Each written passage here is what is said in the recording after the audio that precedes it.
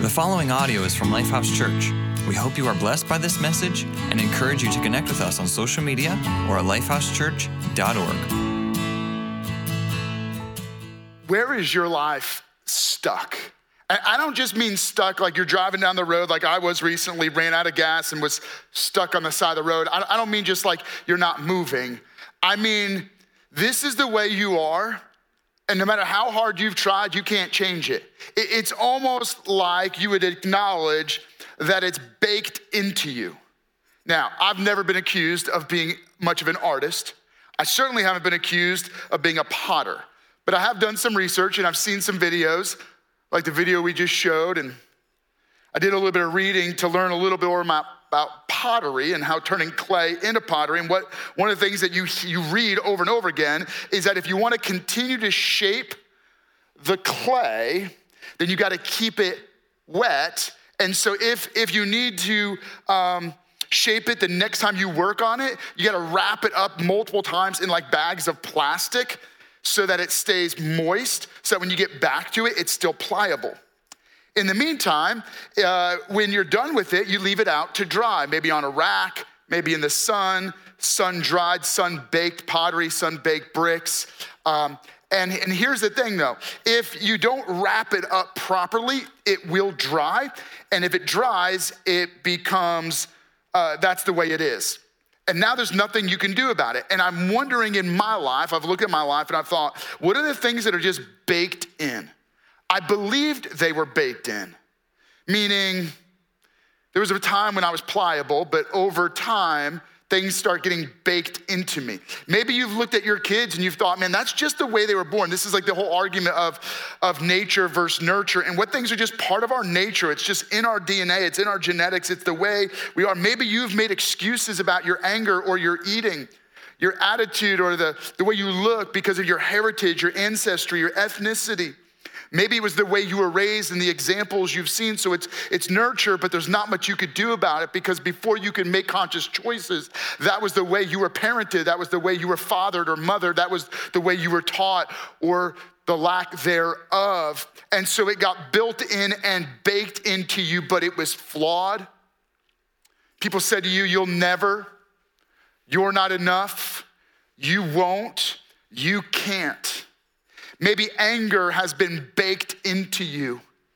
Maybe using eating or an addiction or entertainment as a way to overcome and numb the pain or the frustrations is just baked into who you are. I mean, I gotta admit, some of the things that I do on a regular basis, I don't do well. I've been lifting now on a regular basis, but throughout many years, I mean, when I was younger and in high school, I would go to the gym and I'd work out a good bit. And you know, at some point pretty early on, you realize I'm never gonna be that guy. Like I'm pretty honest that I'm never gonna be a bodybuilder. And then when I was young, I got into endurance running, and I've continued to keep that up for many, many years. And some of you know I run every day, if not almost every day. But here's the thing.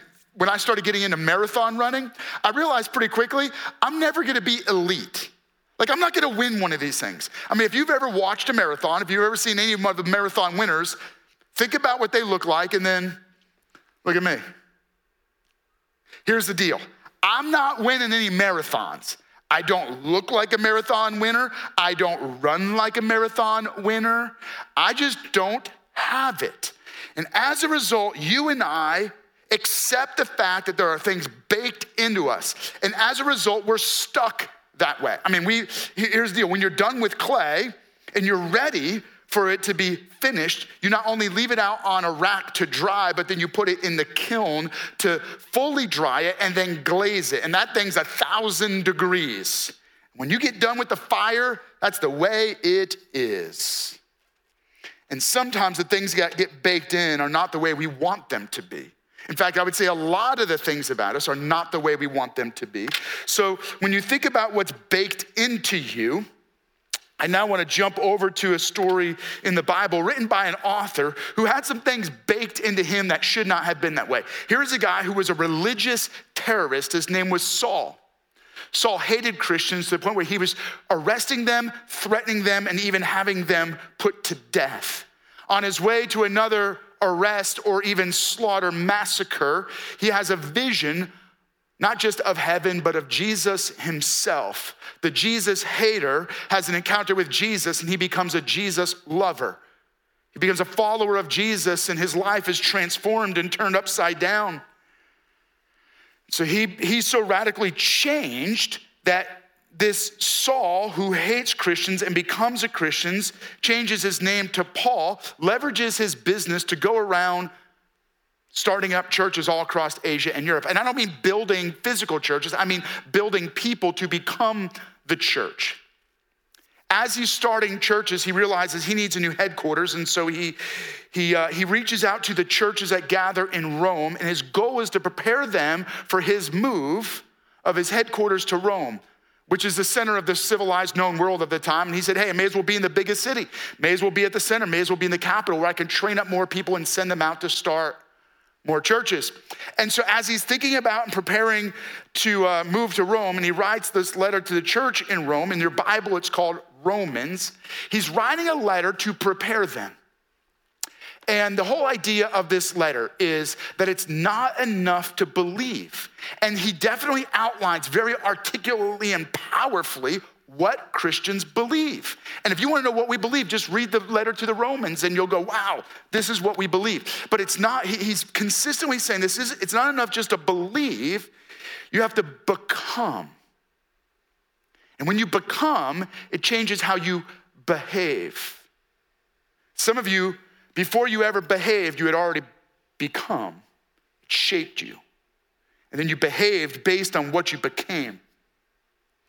The Apostle Paul is saying your beliefs need to shape the clay of your life so that you become, and when you become, it fills you and you behave differently. In order to get to that point, the Apostle Paul, as he's writing this pretty extensive letter, he gets to the point, and we're going to open to Romans chapter 5, starting in verse 20.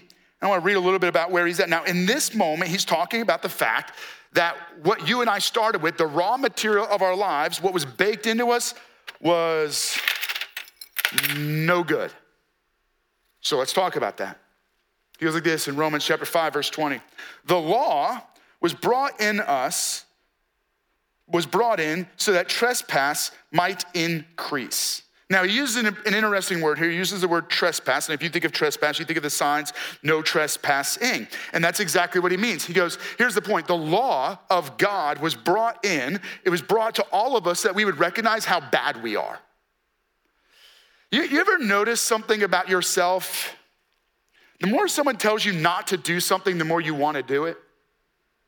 You ever notice this about your kids? If you didn't have a rule in the house, kids may or may not do that. Pick a word that you don't want your kids using. We have one right now.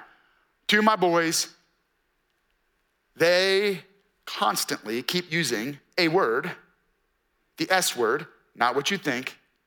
It starts with ST, and they can't help but say it to each other all the time. And then one of them will say it to anybody and everybody. We had a friend over the house, and they called that person that name.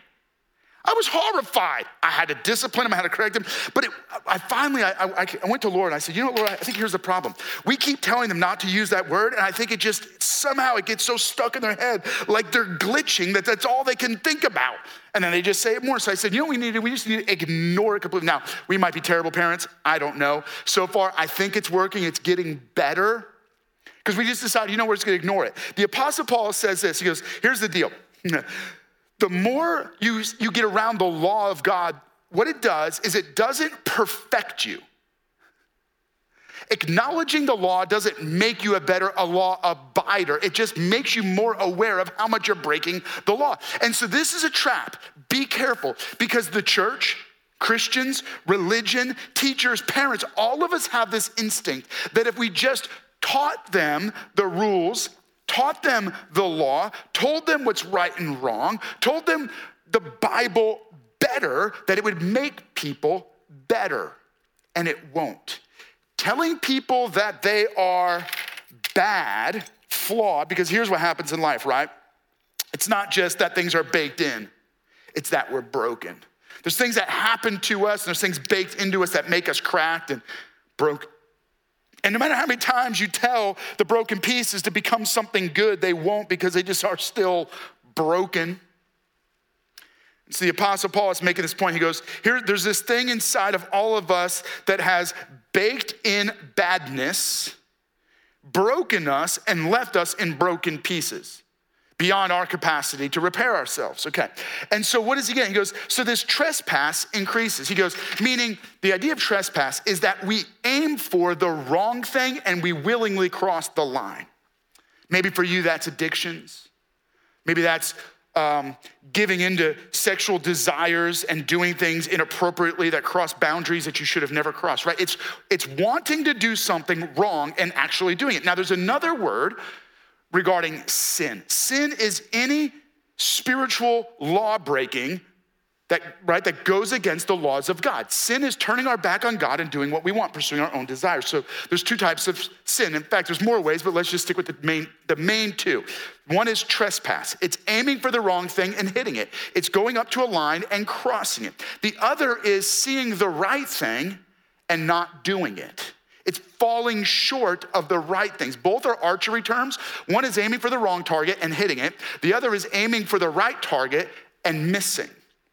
The Apostle Paul says, the more we know of the law, the more we just realize that we're broken, that we're bad, that sin has grown up in our life and corrupted us. And here's the thing with sin. Sin doesn't just crack you and break you.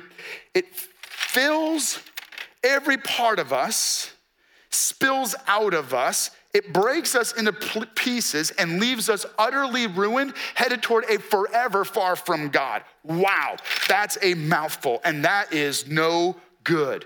Good news for you, though. Let me keep reading. But where sin increased, grace increased all the more. Now, if you've ever heard me talk about grace, grace is this idea of the generosity of God, the riches of God available through his generosity. Amazing grace, how sweet the sound. Amazing, rich generosity of God. What is he saying? He goes, this. Do you know that where you become more aware of what's broken inside of you, the more you become aware of what's bad inside of you, the more you become aware of what's cracked and not working inside of you, the more God's grace grows inside of you. The more you become aware of how bad you are, the more you become aware of how good God is in you, how much goodness of God is available to you. And so then he gives this answer, or first he offers a question and then he gives an answer. He goes, this is Romans chapter 6, verse 1 and 2. So like the very next thought, he goes, what shall we say then? Shall we go on sinning so that grace may increase? Because by no means. Another translation says, God forbid. I mean, please don't do that. Why would he even say that? Because he knows that if you think deeply about it and you become aware of it, you become aware that God will forgive you of the things you do wrong if you love him. That's right. Does that mean that you can do wrong knowing God will forgive you? Yep, absolutely. And then you start thinking, well, that means I have permission to do wrong things. Yes, that's right.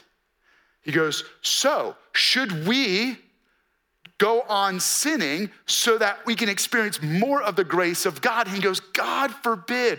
Why? We are those who have died to sin. How can we live any longer in it? He goes like this. We often think that the grace of God, the goodness of God, the generosity of God is proportional to our bad. God's good is the yin to our bad yang.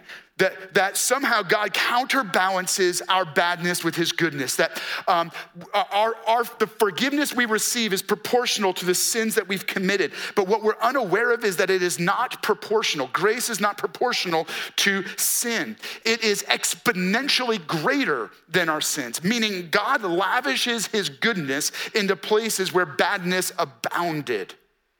And so what he's saying is, it's not just that grace is available, so we should go on doing what we want because we know we've been forgiven. No, you haven't just been forgiven, you've been changed. That's right. The real key here is that you and I are challenged and invited to live a new, God-shaped life. That's right. What we once were, what was baked into us is no longer who we are when we believe in Jesus by faith. He says something changes radically inside of us. In fact, let me just read it to you. He goes, "We were therefore buried with him through baptism into death, in order that just as Christ was raised from the dead through the glory of the Father, we too may live a new life." I want all of you, those of you joining us online, those of you in our Hagerstown campus, those of you in our Frederick campus, I want you to say this with me. Say, new life. All right, very good. I have a feeling that some of you, I know our Frederick campus, you gave it to me. Hagerstown, I'm a little worried. Online, come on. I know you're behind your computer screen, but I want you to say this with me. Say, new life. Okay, here's the deal. What God is doing in you is he's shaping new life into you. So how do we get there?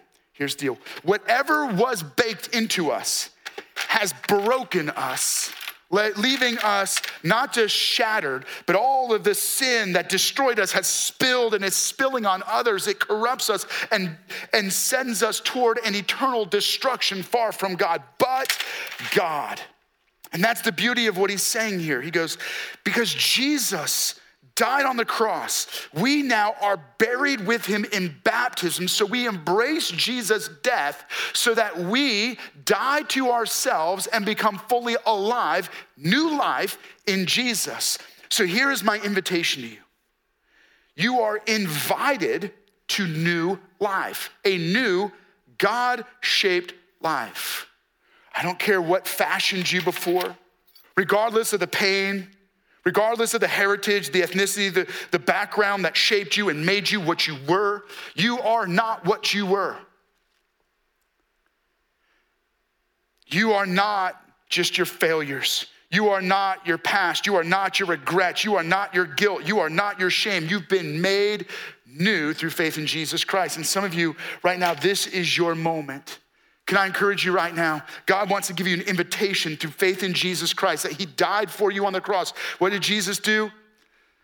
He died on a cross to take on our eternal death sentence. He absorbed the judgment for our sins. What had wrecked us and devastated us, Jesus took on himself and died in our place, embracing our destruction, so that now when we believe in Jesus by faith, we also believe in his resurrection, that when he came back to life, that life now lives inside of us.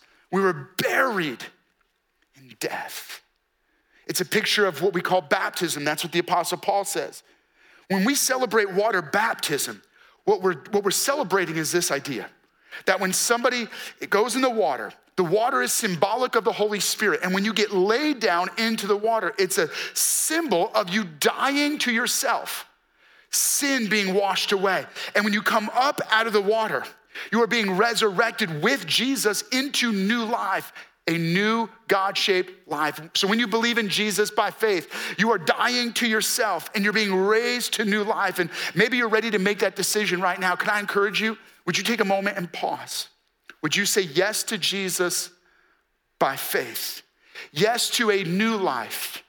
You're saying goodbye to the old life. You're receiving the gift of God's love, the gift of forgiveness, and the promise of a new and forever life in relationship with Jesus. And if that's where you're at today, can I encourage you to say yes to Jesus? And if you're saying yes to Jesus, would you let us know? A QR code is going to come up on the screen right now. I encourage you to scan that, fill out the form. And when you do, your campus pastor is going to follow up with you and encourage you as you begin this new journey in relationship with God. Can I challenge you? Would you make that decision right now? I don't want any of you to walk out of here or leave this message without having made a commitment to being made new through faith in Jesus Christ.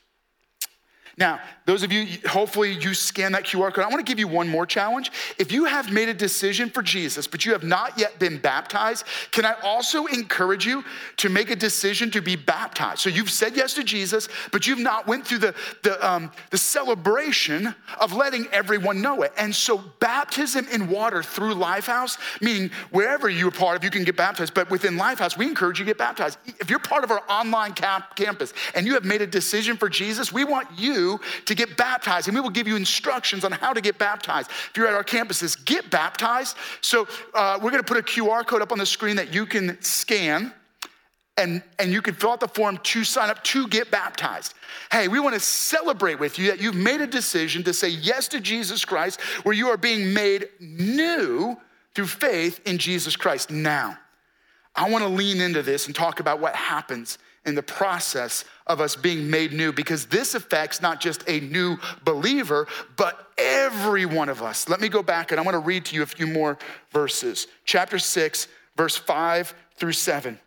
For if we have been united with him in a death like his, we will certainly also be united with him in a resurrection like his. For we know that our old self was crucified with him so that the body ruled by sin might be done away with, that we should no longer be slaves to sin, because anyone who has died has been set free from sin. What he's saying is this. He goes, when you believe in Jesus by faith, it's not just that you were broken. It's that God actually breaks us even more. It's that there is a crucified life. It's as if you take the broken pieces and God takes it and then there's a crushing, there's a putting to death. There's a complete crushing. Why? Because what God wants is for us to join Jesus in the crucified life. Your new life is shaped like the cross. Listen to me carefully. There's a piece of clay. I'm a little nervous because this thing is nasty and sticky, but what God wants to do, and this is a cool illustration, you could look it up yourself. If a pot that a potter is making is broken or marred or doesn't turn out the way they want it, you know what they do? They smash it. They grind it up into tiny pieces.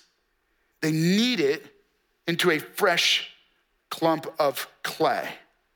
And that clay becomes even stronger.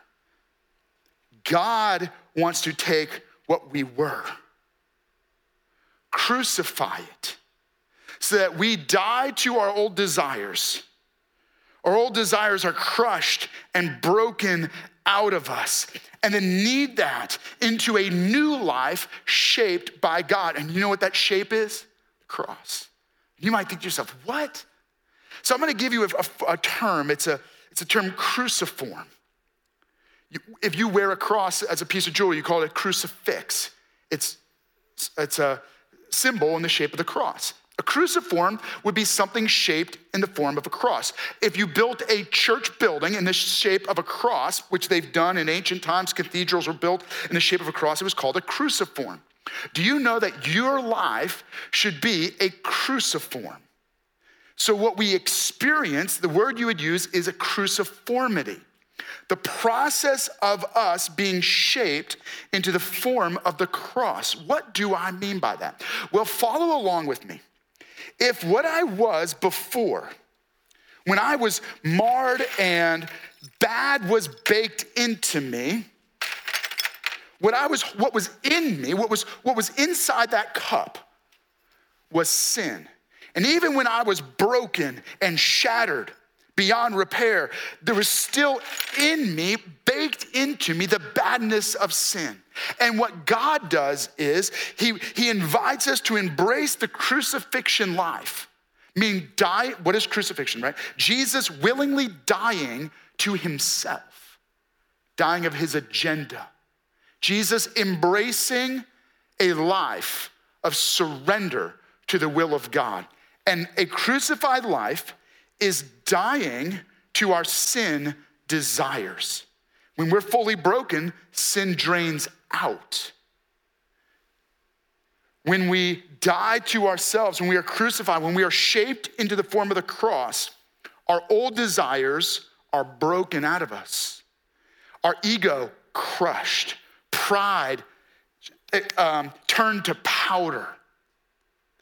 And God begins to take those pieces and knead them into a new person. You are fashioned and shaped to the form of a cross, but there's more to it than that. I want you to hear this because your role should be to join in, like I want to be in the shape of the cross. I want to live a crucified life. Why? Because on the cross, the nature of God was most revealed.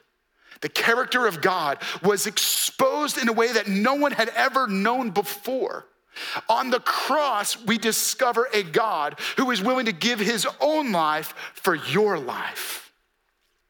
On the cross, we discover the full measure of God's love for us. On the cross, we discover the sacrificial selflessness of God. On the cross, we see the extent to which Jesus is willing to become nothing to make you into something. On the cross, we discover the mercy of God, the forgiveness of God, the goodness of God, the grace of God, the mercy of God, the wrath of God, the strength of God, the character of God, fully concentrated into one place, the cross.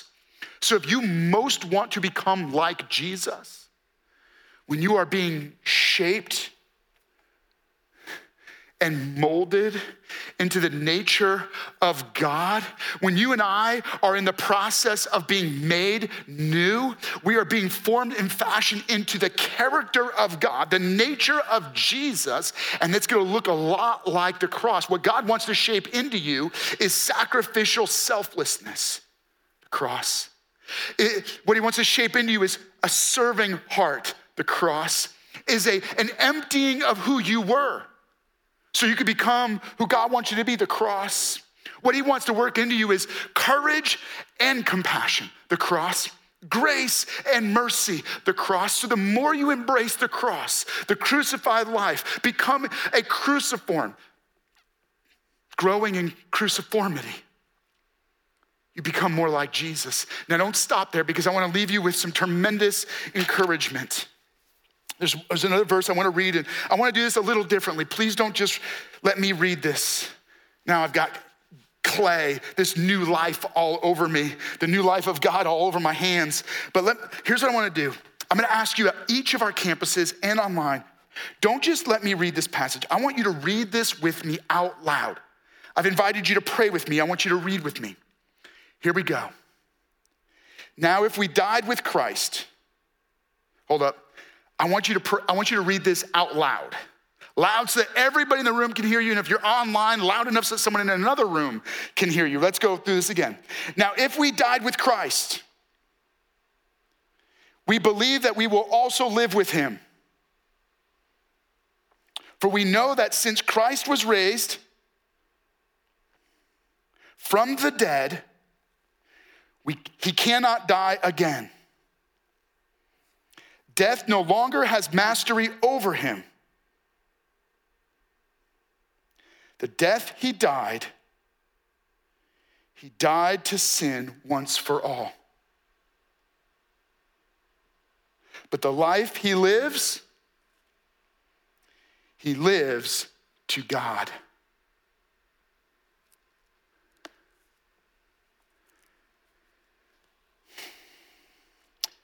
I think I'm going to read one more portion to you. Let me keep going. In the same way, count yourselves dead to sin, but alive to God in Christ Jesus.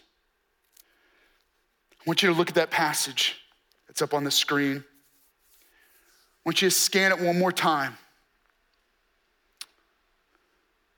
What does God want to speak to you as you read that passage? The death Jesus died, he died once for all. The life he lives in God. The same way we count ourselves dead to sin, so that the life we live in Christ Jesus. What does God want to speak to you? Do you know that when you read the Bible should read you? And that the goal is not just to read through the Bible, but to let the Bible read through us. That's why I took time to slow down and not just read it with you. but have you read it and say, God, speak to me. Here's what you can't miss when you read that a new life, this new life that you're experiencing, your new life, is shaped by Jesus' resurrection. Jesus didn't just die. Jesus rose from the dead, victorious over death, victorious over sin, victorious over eternal judgment, victorious over what was marred and shaming and guilt-ridden in us, victorious over what was bad in us and broken in us, victorious over what was spilling out of us, sin itself, to shape us and make us what we can never be on our own. And so the only way you can live the life, the crucified life of Jesus, the only way you can become more like Jesus by being shaped into cruciformity, it's through the power and the beauty and the wonder and the strength and the miracle of Jesus' resurrection. In essence, when the resurrection life of God is in you, then you have a new life that shapes you to become more like Jesus, embracing the cross. But you can't do it on your own. Here's what I want to make sure it's not. It is not religion. You trying to piece the pieces back together to look like the cross, because you'll never do it. That's just religion. This is God taking broken pieces, the marred and the shamed and the guilt-ridden, allowing us to be crucified, kneaded, shaped, and then filled. And when we are emptied of sin, we're filled with the Spirit. God begins to pour himself into us, to pour himself through us. You are empowered by the resurrection. The new life of Jesus becomes your new life. It's the grace that was purchased through the cross that is accessed through the empty tomb. And I want you to begin to walk in a confidence that I am new. I've been made new. And the power of the resurrection is allowing me to live new. Now, if that's where you're at, can I encourage you, would you embrace this new life? And maybe you've been following Jesus for a long time, but what you've been trying to do in church and in your faith is try to stick those pieces, not just back together, but try to shape them the way God wants them to be, and you can't do it. What you need is the power of the resurrection through the work of the Spirit to mold you and shape you into the cross. How can you become more like Jesus? By embracing God's character revealed on the cross. Would you make that your prayer, your commitment? Now, I want to encourage you. The cup, now this is a pot, but it looks a little bit like a cup. The night Jesus was betrayed, it says he took the cup. He said, "This is my blood poured out for you." Earlier in the meal, it says that Jesus took the bread and he broke it. "This is my body, broken for you." The broken pieces of Jesus' crucified body becomes our bread. His blood, our life. Our invitation and our challenge is that every time we take the communion meal, the Last Supper, the Eucharist, we are remembering what Jesus did on the cross until he comes again. And so I want to invite you, would you prepare yourself for communion? I mean, this isn't some just casual thing. There's something mystical that happens. There's something mysterious that happens when we take communion together. And so would you take a moment and prepare your heart? We want you to contemplate the value of joining and eating bread that represents Jesus' broken body and drinking a cup that represents his spilled blood poured into you. How can you embrace the crucified life? How can you be shaped into the form of the cross? How can the resurrection life of Jesus empower you to live a crucified life? I want you to take a moment. I want you to think about that. Now, as you're thinking about it, our campus pastors are going to come and they're going to give you some instruction on what to do next. Thank you for listening to audio from Lifehouse Church. We believe that through Christ, life change happens here. So we invite you to connect with us further by visiting lifehousechurch.org.